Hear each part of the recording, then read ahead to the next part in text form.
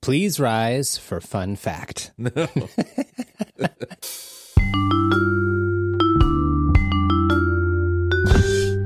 Fun fact.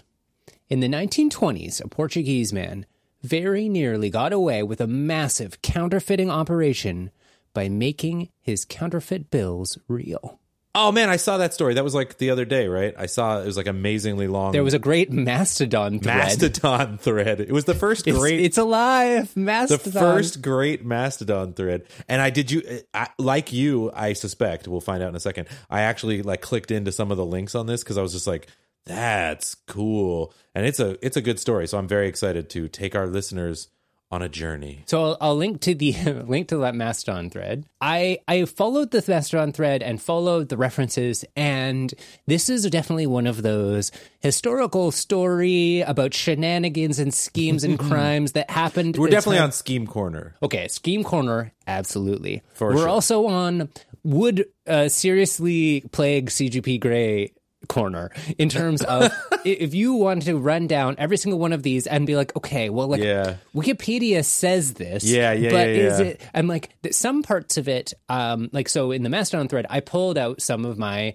because I there were some facts that were in the Mastodon thread that were in Wikipedia, and they were in maybe this podcast that they linked, which was like Mental Floss or something like that. Yeah. There's very little content on the internet that doesn't just seem like rehashings of one of those or the other. It's always that way, right? You end up, it just ends up being circular. I think that's what CGP Grey finds so often is like you're trying to find the original and everything is just pointing at some other thing and you're like, well, but that's not the original. Yes. And so this one was pretty bad for that. Like there wasn't any like National Geographic article, or there wasn't like other outlets that I feel like they have at least some amount of fact checking and verification going on in this thread. And so I pared back some of the, to me, like fun but then particularly poorly sourced parts of the Mastodon thread. So this is a more well-checked version of that thread. This is a slightly more constrained part of it because and some of the stuff in there was also fairly hyperbolic, right? Yes. Well, and also what's like I feel also much safer when I describe something as like I try to in my path through here, which we'll get started on.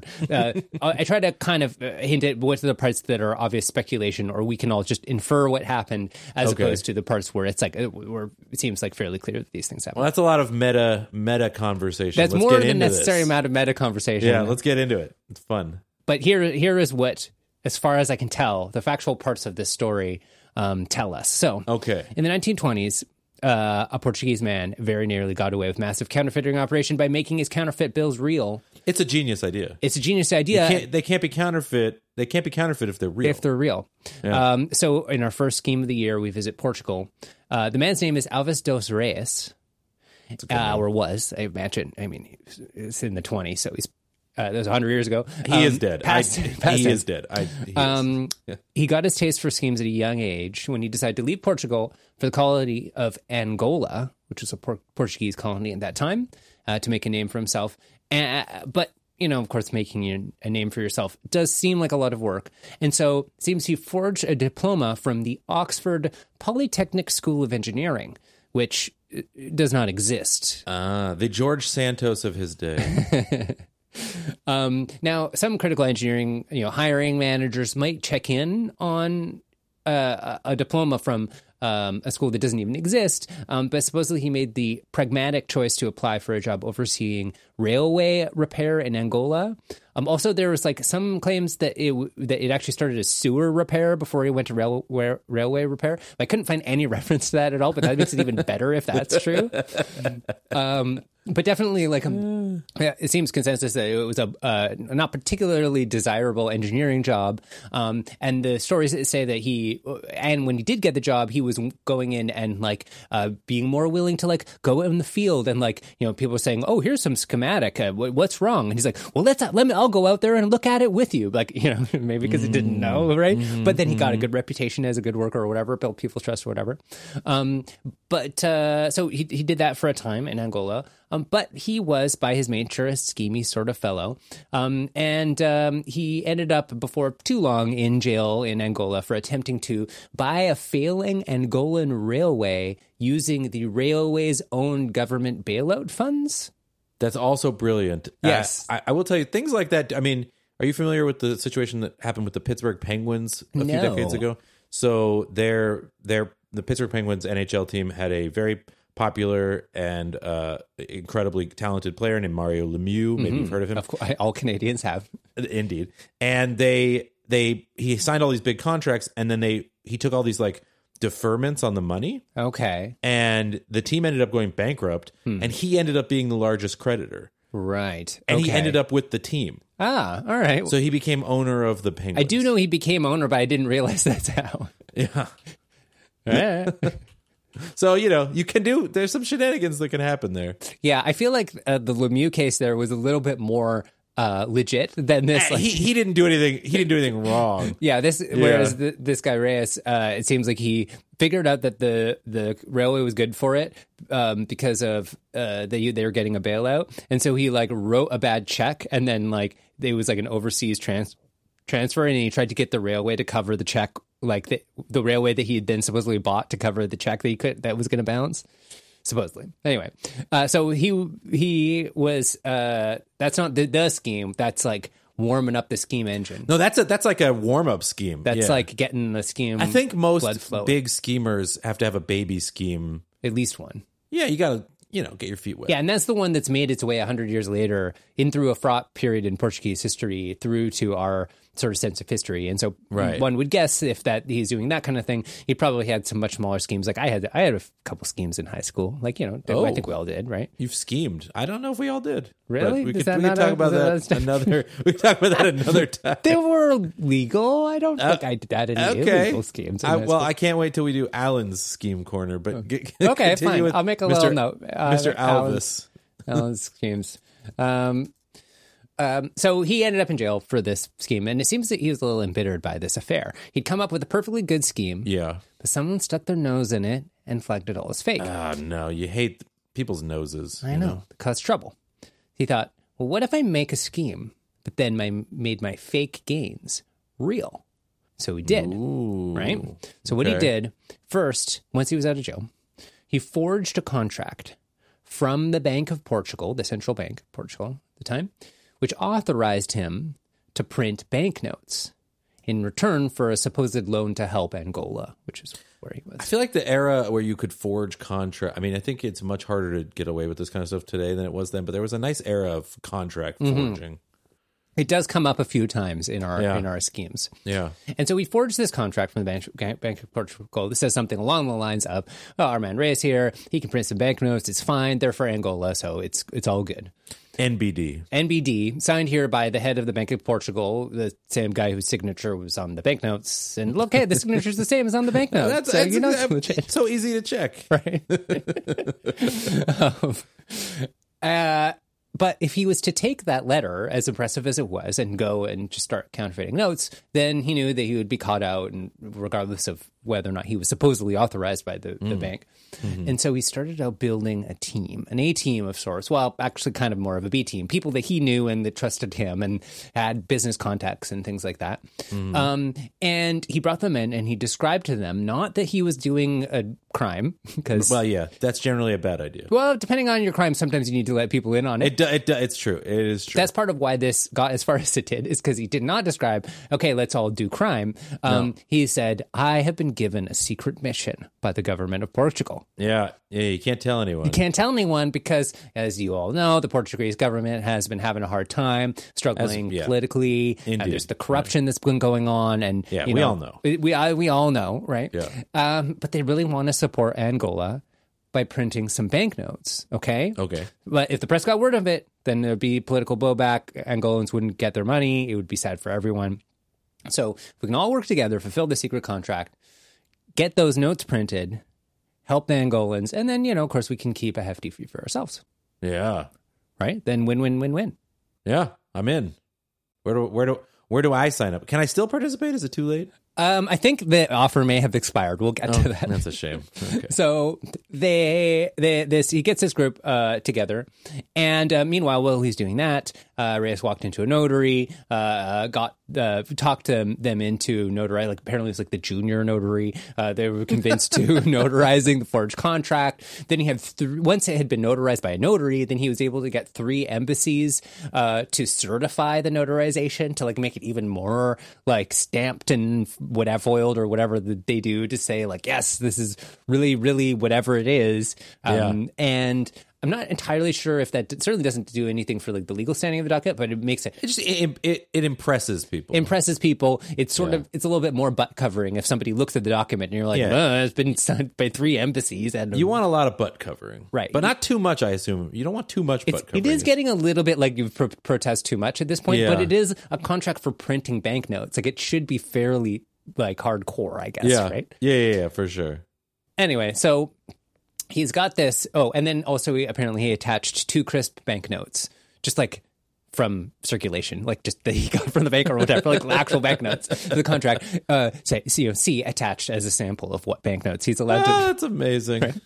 Right? And so one of his associates had a contact at a respected Dutch printing firm. And so they set up a meeting with this Dutch printing firm. They reviewed the contract, looked at the real sample banknotes, seemed plausible to the Dutch, although they were probably a little bit suspicious. But the Dutch said that the original notes, because they knew they're inside the industry, they said the original notes were printed by Waterloo and Sons of London. So if the new notes are supposed to be identical, it's going to be really challenging for anyone to get them identical. Why don't we put you in touch with Waterloo, who printed the original notes? Yeah. And Race's team's like, oh, yes, of course, that makes perfect sense. And Race is like, okay, yeah, sure. Let's talk to them. I think that'll be fun. To be clear, that's one of these sort of unsourced parts of the story. Like, we don't know how Race actually responded to this proposal. Maybe he was excited about, maybe he was horrified. I think it was exactly like that, though. But I feel like it was like his team who thinks this is all legit. It's like, thinks this is a great idea. And he's like, let's try it. This is getting hot. It's getting hot. Yeah. And indeed, it did seem that Waterloo was a little bit surprised by this request coming in from these randos instead of from the government. But Reyes' team explained that there's a very hush-hush job, and the letters of confirmation would soon follow from Lisbon, which, of course, letters did follow, very forged letters. But the letters came from Lisbon saying that there was that this is actually legit. And apparently there was like an additional letter from the bank that really was from the bank that got lost in the mail or to the bank or something like that, supposedly. Again, these things that like we'd have to go to a library, perhaps in Portugal, to really go and chase all. You didn't do that for this? You know what I was thinking about? It's just been a busy month. Okay. All right. The fun factors will forgive you this time. But when our Patreon hits the next level... Oh, yeah. We'll get to that. We'll have independent fact checking. So it seems that they were sort of, convinced by the letters, but they did find it odd, the printers found it odd that some of the serial numbers that were being requested had already been used. Yeah, that's right. 'Cause that becomes a big deal, right? You're kind of not supposed to do that. Mm-hmm. No. Apparently, Race had figured out like the system that predicted all of that kind of stuff, but didn't have a full cataloging of which ranges of bills had been printed or whatever. And so instead of doing the thanks for the reminder, maybe don't print those ones, which would have, I guess, maybe flagged them as like these people are just effing around. They're like, oh, no, that's on purpose. You see, the bills are for Angola, and there the serial numbers won't be present, so it's fine. Yeah, it's not going to matter because the 2 bills will never be in the same place because no one takes money from one place to the other. Across the international borders. Everyone knows that. They just burn up like, it's like Harry Potter. They just disintegrate when you, And so in February 1925, they received 100 million escudos worth of 500 escudo banknotes, which you might be curious, is this a relevant amount of money? Is this a little bit? Is this a lot? It is 1% of Portuguese GDP at that time. Okay, so however much that is, that's a lot, because 1% of American GDP would be hundreds of billions of dollars, right? I think in the trillions of dollars. Yeah. So to Portugal, this is a huge amount of money. And the counterfeit money was perfectly indistinguishable in every way. Because it was made by the people. It was made by the people who actually made the rest of the money, and they made it from the same plates and everything. So it's just like, all right, you've just created real money out of nowhere. Yeah, there's just more money in the world, which you know, we could get into a complete discussion about why that's always how money is created. That's always how money is created. But that's fine. But yeah, these were not the people who were supposed to be doing that. Yeah, they didn't have the magic wand to do this. Yes. Yeah, indeed. Although they kind of did, right? Like they made the magic wand, kind of. Yeah, they made a magic wand. Yes. And so they started to launder the money. They were all rich. But of course, this is supposed to be a totally real operation for the government, and they had rather a lot of shady cash on hand. And so what they did is they started their own bank, the Bank of Angola and Metropole. That's so smart. Where they could deposit the funds. So then the funds don't have to all hit the market all at once. Yeah, and you're just giving them people as they become customers of your bank. Exactly. And you're getting real money for the. It's so and exchanging smart. money with like because they're doing like foreign exchange and trying to get it out of the country. Yeah, That's like a reasonable thing for a bank to be doing. It seems like it's so smart. Like if it's why, you know, it's that old quote. You know, they asked a famous bank robber. I think his name was Eddie Sutton. That's off the top of my head though. Like, why did he rob banks? And he said, "That's where the money is." Yeah, exactly. Like, you know. And so something that's kind of like a funny part of this story is that the whole story was supposed to be that they were doing this to help Angola. Yeah. And so Reyes is like, okay, well, you know, now we need to like all help Angola because like that's what this is all for, right? And everyone's like, yes, okay, yeah. And so they started actually like legitimately doing like development projects in Angola and like buying up farmland and stuff like that. Yeah. Meanwhile, this huge infusion of cash into the country caused apparently a temporary boom to the Portuguese economy. Yeah. They had printed almost as many of this 500 banknote as had already been in circulation. So they like doubled the amount of notes in circulation. But the whole thing wasn't a slam dunk in Reyes's mind. There was still a nagging concern that the Bank of Portugal would eventually discover the scheme, the orders, the contracts, and all of that, and it would all come crashing down. Yeah. So, conveniently for him, the Bank of Portugal was still a private entity at this time. And he controlled one of the richest organizations in Portugal, the Bank of Angola and Metropole. Yeah. Why not buy the central bank? Yeah. Then solving the problem once another. The snake completely eats its own tail, becomes a black hole or singularity or something. Yeah. There's a Criterion movie called A Citizen. What is it called? A Citizen Above Suspicion. Investigation of a Citizen Above Suspicion, where a police chief who is corrupt has been charged with discovering who the corrupt person is. Yes. Okay. Yeah. This is kind of this guy. Yeah. Except he's charged himself with absolving any way for anyone to anyone, because then he's legit. Yeah. Then he's the central bank, and then the central bank is not going to punish him. Although if this was like one of those HBO dramas, then it would just keep going until he had to become the president or something like that. Yeah, for sure. Yeah. But anyway, so this is the theory, is that he would make the ill-gotten banknotes legit once and for all. Unfortunately for a schemer, this did not go unnoticed. He's gotten to the point now where people are going to kind of pick up on this. Apparently, so definitely the huge infusion of cash coming into the economy was like noticeable, or there was like a conversation going on about it.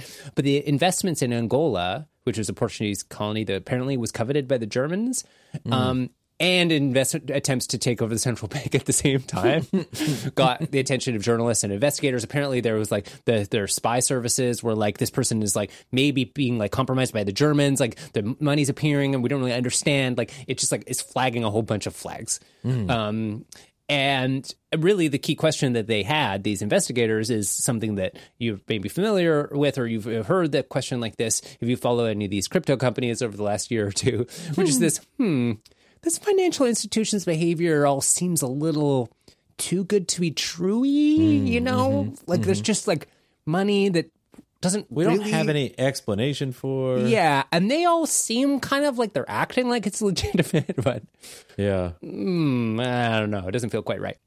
So the thing finally collapsed in December 1925. So they got the notes in February. By December, the investigators noticed, who are raiding the place, and there's journalists and everything crawling over this bank. They noticed 2 bills with matching serial numbers. It came back and got it. But that bill was supposed to be in Angola. It was supposed to be in Angola, and it wasn't. It was at the bank. Yeah. This supposedly legitimate bank. And so they ordered all the bills sorted by serial number and revealed there were many duplicates. You know what he should have done? What should he have done? When the Watertown people, that's not their name. Waterloo. When Waterloo told him, some of these serial numbers, we've already printed them. And he said, oh, yeah, those are for Angola. He should have said, But could you give us a list of which ones those are? Because we want to make sure those end up in Angola. Yes, let's really just double check on those. Let's just double check all of those. We'll do that. And then you just destroy all those. You take or that just hit. like hold on to them for like an emergency. Or whatever. You know, you just keep don't them. just like mix them in with all the rest. You're not just like, no one will notice. Yeah. Yeah. And so then on December 6th, the bank's wealth was confiscated. Reyes was arrested and convicted. And within a few months, the government collapsed into dictatorship. Yeah, which I believe he is somewhat credited for potentially helping to create. Even the Wikipedia article itself says that the like records of this time in Portugal are not great. Yeah. And so, you know, we struggle often with history to say, like, what really caused the Great Depression, one of the most studied things of all time? What really caused this government to fall or this war to start or whatever? And apparently this fall of this government in Portugal, like, there had been many problems and corruption and stuff like that. And so it was, like, sort of expected that it was going to maybe it was in danger to fall. And so it's difficult to see which of one of the various snafus that was going on in the government was the contributing factor. It can't have helped. But going in, printing 1% of GDP and almost taking over the private bank and undermining trust in institutions. And yeah, exactly. Destroying people's opinion of the legitimacy of their money. It probably didn't help. It almost certainly did not help. Yeah. Yeah.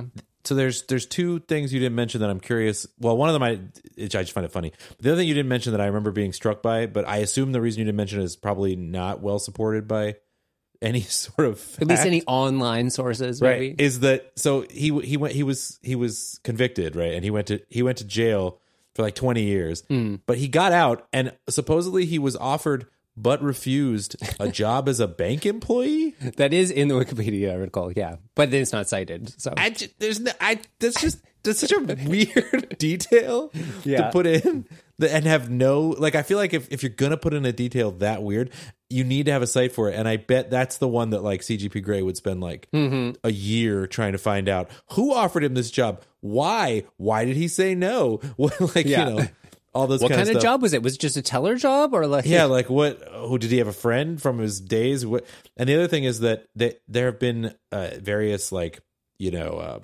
TV shows and movies and stuff about this. But apparently in 2000, there was a 50 episode Portuguese television series about this. That I believe is true. And that's phenomenal. And I'm not surprised. Like this would totally Catch Me If You Can, as you know, is one of my favorite movies, which involves counterfeiting and con games and stuff like that. And this very much, like you could imagine, you know, cast a charismatic young guy that just loves to talk to people and that people love to be around and have him run this scheme and get them all like worked up and glad and have some tense meetings with the printers and stuff like that. Like I'd produce. Well, did you ever watch any of La Casa de Papel on Netflix? No. Money Heist. Do you know what I'm talking about? No. Oh yeah, it's good. So, supposedly, so but it starts with a criminal mastermind thief plan to steal the money from the Royal Mint of Spain. It's a Spanish show. Nice. It's wildly popular in Spanish-speaking countries. You should give it a try. Cool. Yeah, well, I've had some good success on Netflix watching things that are not in English, which stereotypically in English-speaking countries we're very snobby about that. Yeah. But yeah, I should give that a try. There's also a remake of it in Korea. Okay. Called Money Heist Korea Joint Economic Area. But I think I would start with the Spanish one. Anyway, that is phenomenal. And you know what? You're never going to believe this. I have a fact that also takes place in the 1920s. Ooh. And you could call a scheme. All right. Well, if I can call it a scheme, you know me. I will. Yeah, for sure you will. And this might be the first ever all 1920s scheme episode. All 1920s scheme episode of Fun Fact. What was going I'm on not sure it would be the first all 1920s scheme episode. It might not be. We love 1920s schemes. Yeah, it was a good time for schemes. Fun fact. Jaywalking wasn't always illegal in the USA. In fact, it was once the normal way to cross the road. I have heard such a thing. I've heard that there's certainly maybe some shenanigans going on. Yeah, so I've always heard that as well, and I finally looked into it, and it's pretty schemy, and I find it fascinating. So it basically, you know, the existence of the car starts right around the turn of the century, right? So like late 1800s, early 1900s. But until roughly the 1920s, there you go, the city streets didn't really become, they weren't really car-focused places. They were basically just a large public space. They were shared between pedestrians and push carts and horse-drawn carriages and streetcars and just playing children. Children would just play in the street. Yeah, and it's interesting. You can see some videos, or I've even seen them in Vancouver by Yeah, other cities, totally. of just like what it looked like around turn of the century, or I guess two And turns it's of the just century packed ago. with people. Yes. Yeah, people walking everywhere. And, Yeah. and the horse carts like go quite slowly. 'cause They there's work people- their way through. Everyone Yeah. has to get out of the way of a streetcar. That's about it, right? So it wasn't even until the 1910s that there were any crosswalks. So and no one, and people just ignored them. Right? Pedestrians went wherever they wanted, and other than the streetcars, it was everyone's job to avoid the pedestrians. But as the car started to take over, the number of motor vehicle deaths grew very rapidly. So from essentially zero at the dawn of the 20th century with no cars around, it grew by 1923 to almost 18,000 Right. in the United States, and most of those were pedestrians, not drivers. So it's a sudden epidemic. Right, and most of those pedestrians were elderly and children, Right. and people were outraged, understandably. Right, especially because cars at that time, they were definitely like not an everyday purchase for people. Right. They were considered like a toy of the ultra rich. Right. And now they're killing people everywhere. Yeah, and so it seemed like your optional pleasure, your like fun thing is like just killing our children and our grandparents. Like, Yeah. you know, it wasn't like the fundamental fabric of our lives that we expect today. It was like, so it's just like, get out of here with this. And so when cars would hit people and the cases would come in front of judges, the judges would almost always rule in the pedestrians' favor. Sounds great. Yeah, for real. I mean, the sensible thing was they would be like, well, which of these two is larger and more violent? Yeah. That's the one at fault, right? It's like pretty clear. I think it probably should still be that way. And most pedestrian deaths resulted in a charge of manslaughter being filed, no matter what the circumstances were. So it's basically like you hit them, that's your fault, and you know, Which is the way it would be if you killed someone in any other way. Right. Like if you're Like, going around totally. with a bulldozer and you drove over them. Yeah, exactly. It's It like would not feel like, like oh, manslaughter. well, they didn't get out of the way of your bulldozer. Oh yeah, I didn't see them. Sorry. Yeah, exactly. It was rainy. Yeah, exactly. I was going 100 kilometers an hour. What were you going to do? Yeah, I mean, you know, there was a curve. I don't. Yeah. So as the deaths rose through the teens and into the 20s, there were a bunch of anti-car activists, and they were pushing various measures that were requiring cars to have what they called, I think they were called guardians, but it's like a speed limiter. Yeah, sure. And this peaked apparently in 1923 in Cincinnati, where 42,000 people signed a petition for a ballot initiative that would have capped car speed at 25 miles per hour. All right. I dig that. Which I think for the day was actually probably pretty fast. Nowadays, that's like the slowest speed in a non-school zone here, right? So, Well, there's But, like- currently, as you may have heard, or I might have even mentioned on the show, there's a push in a lot of cities, maybe come to America a little bit later than the rest of the world, to make 25 miles per hour Yes. the default city Yes. speed limit. yes. Yeah, there's a lot of movements. I think Sweden has been very successful. The Netherlands has also been very successful, where you basically set up the roads so that instead of, and actually, they're actually trying to do this in San Francisco as well, not very successfully yet. Where you don't try to eliminate accidents, but you try to eliminate accidents that could cause fatalities. Yeah. So you design your cities so that there's no situations where someone would be hit with enough force to likely cause a fatality. Yeah, and a lot of that just ends up down to like, well, how do we get people who are driving on the street to feel like this is a slower street? It's not like a freeway. It's not like a highway. Right, There's totally. the narrower curbs closer to the vehicle and various things that you can do to kind of trigger people to drive it. Totally. They do some really smart stuff in the Netherlands where, like, instead of having the cutouts and then having the crosswalk be like lowered, it's actually raised. So it looks to drivers like, you know, that's someplace they're not supposed to be, you know, Yeah. and those kinds of things. At any rate, in Cincinnati, in 1923, they tried to push this initiative, and the local car dealerships reacted, as you might imagine. They contacted every car owner in the city, and they took out large advertisements against this initiative. Sure, of course. I found one of the like cartoons, one of the ads they put in the paper. Oh, okay. I'm sending you this to you now, and I think what I find fascinating about it is both like I just find it like amazing, but also it's so shockingly similar to something you might see in a newspaper Oh, God. today. Okay. All right. So, am I reading this? It Yeah, go ahead. says, vote no. Do not help to build a Chinese wall around Cincinnati and make it unanimous. let's make it unanimous. And then there's a wall. Yeah. It says, to the motorists, welcome to our city. But then it's crossed off. And then Yeah, it says they're the not city welcome. wall. Yeah. And then it says like Dayton's 50 miles. Here's a detour to Columbus. Not needed in St. Louis. Yeah.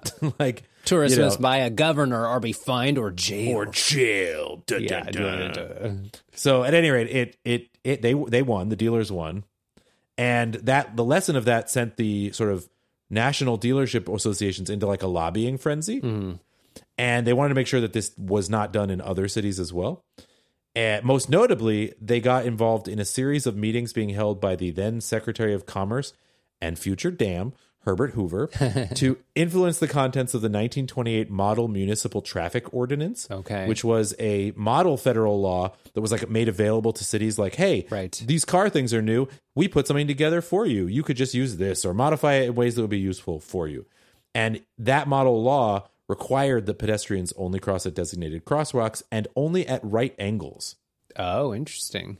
Yeah, but still, even with doing that, people didn't follow the law because it's stupid. Yeah. And the police and judges didn't really enforce them. So then the industry got really schemy, and they took steps to try to shape public opinion like more directly. So one of the things they did was they set up a wire service where newspaper reporters could send in the details of a local traffic accident in their jurisdiction and get complete articles ready for printing the next day. Basically, like, you don't have to do the work. We'll do it for you. We will write the article for you. Right. Based on information that you sent that you provided, but those articles would always assign the blame to the pedestrians. It's basically what the gun lobby does nowadays, right? It's like, yeah, it's like, well, they're just going to shade everything, you know, a certain way. So the tone of all those articles is basically like, newspaper reporters, we know you're lazy. We know you don't really want to write about this. Yeah, it's incredible. And the other big thing they did was they just shamed people. So they published cartoons in papers like we saw, but they published other ones, like pretty ridiculous ones, like about, you know, like people tripping in front of cars and all kinds of stuff. And they tried to shame people who were crossing the street, you know, quote unquote, illegally. And they would do things like they lobbied the police to, like, instead of to publicly shame people who were crossing by shouting at them or whistling or carrying women back onto the sidewalk. Wow.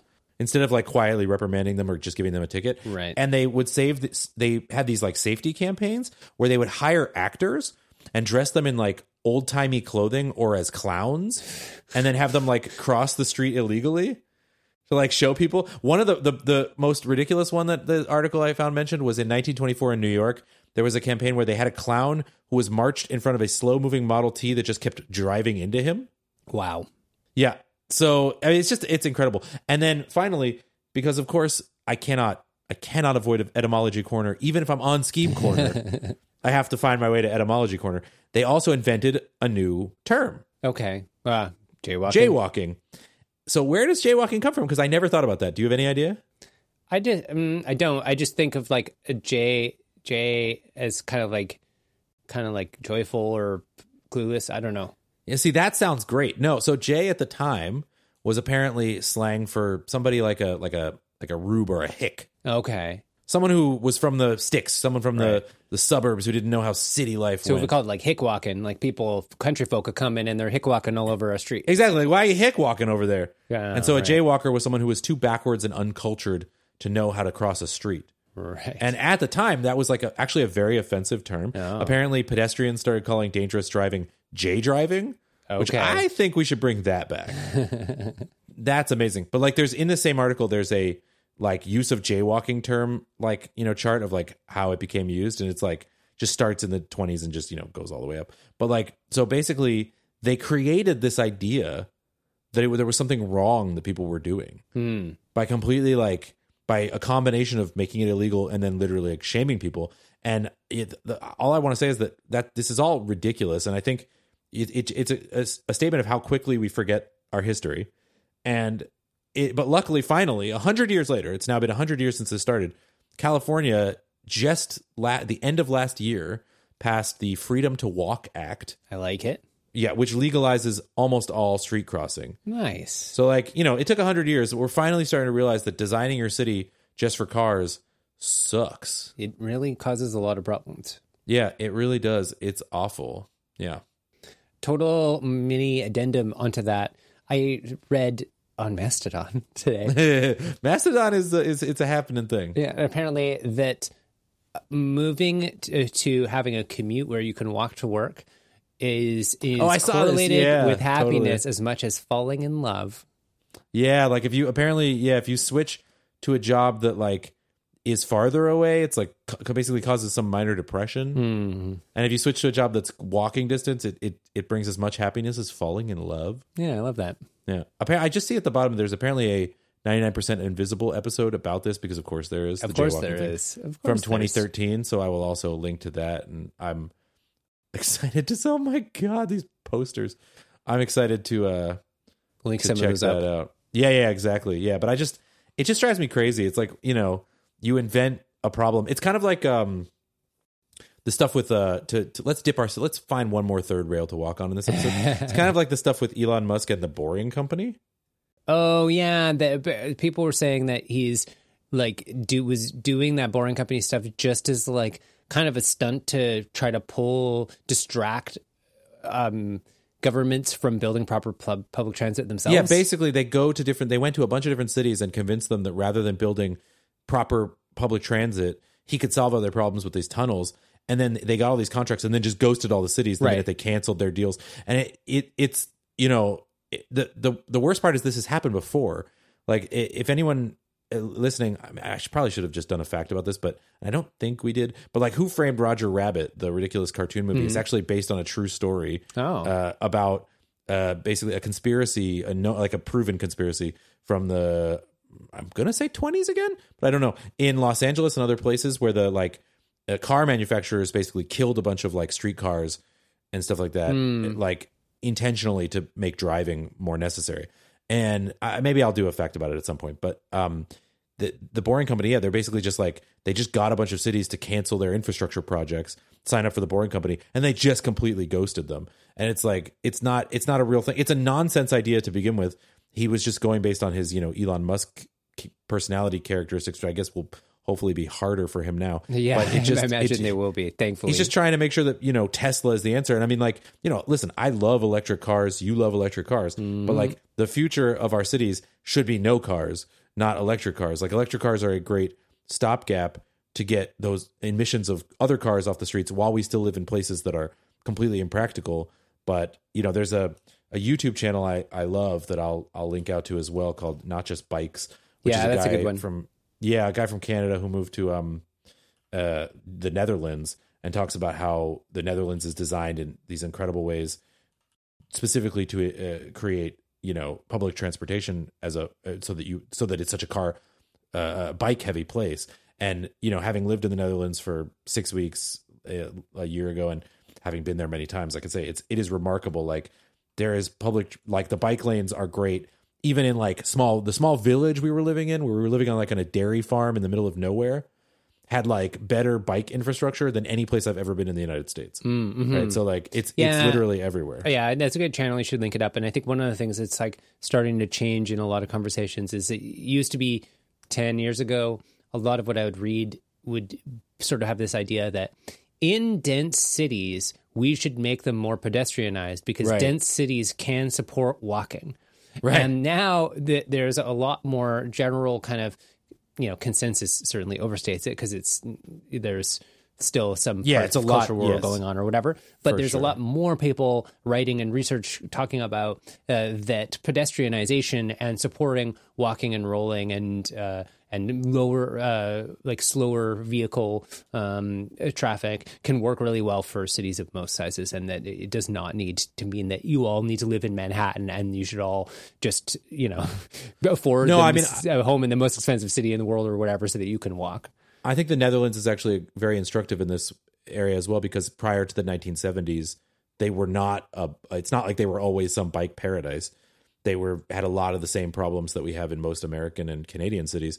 And they just made a concerted effort to change that because the minds of the people changed. So their urban planning codes changed. So they, actually made those changes, and it took a long time, and they're not even done. Like there are places in the Netherlands that are still not great.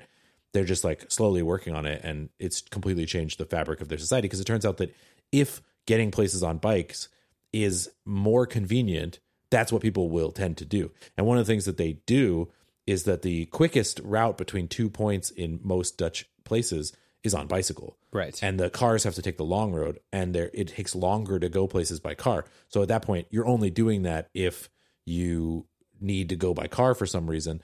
And I will say also that driving in the Netherlands is actually really delightful, because it's so like unstressful and pleasant, partially because there aren't as many cars on the road, and partially because the speed limits are really well thought out and there's roundabouts everywhere and all this kind of stuff. I really love it. Like when I go from California, which is one of the most stressful places to drive, I know, to Germany, I'm like, oh, it's so nice here in Germany. Oh, it's so much less stressful. And then when I go from Germany to the Netherlands, I have that same level of like, oh, this is so much nicer than Germany. Nice. So anyway, I just, let's all just get together and cross the street. Yeah, do it. Doesn't make you a J. Don't worry, we won't judge you. Yeah, no J's here. Those are J drivers. J drivers. Yeah. So we have a couple of follow-ups. Yeah. We got some feedback. We love receiving feedback. You can hit us up. hello@funfact.fm. Yeah, we gotta get that. We gotta get the Mastodon spun up, huh? Oh yeah. Okay. Well, let's do that. Or email, social media. You can send us your feedback. We love to get it. And we got feedback on a couple of things over the last little while, and the biggest one was about Australian toilets. And so we had to throw a comment. It was so great. About like, oh, do we think Australian toilets swirl the other way? The other way, which is just a dumb joke. It's a dumb joke. There was a Simpsons episode, I think, that they were in Australia, and they had like a toilet that would like force the flow the other way around, or whatever. It's like ridiculous, like $50 million toilet. Yes.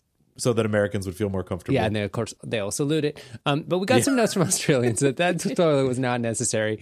Clark wrote in. Scott from Mudgee wrote in as well. Both very verifiable Australian friend of the show, Clark O'Clark. Friend of the show, Clark O'Clark.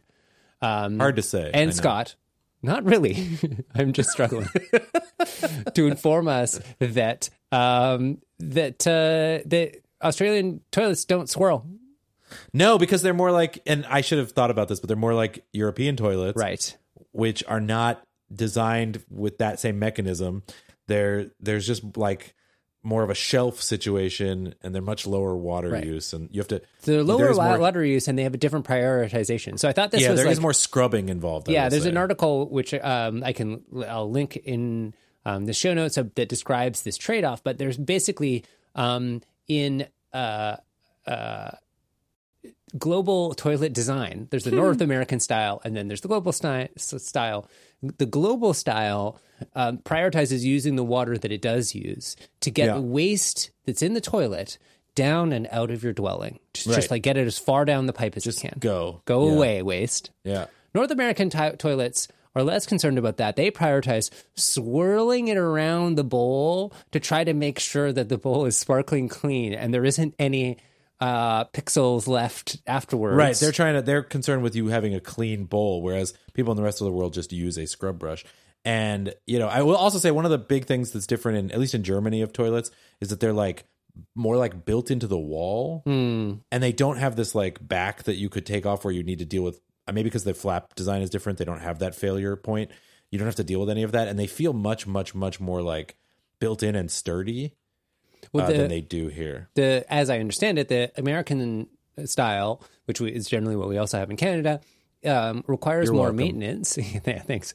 Requires more maintenance because the fact that all of the force from the water is worried about swirling and not so much about clearing means that the waste ends up more often clogging just like a few inches past the toilet. That makes sense. There's not that much force coming down. Whereas if you use like a European toilet, it's like it's all going down. Right down. It feels more like a commercial toilet at like an office building. Yes. Where you're like, I'm not going to clog this thing because that's what they're worried about. Yeah.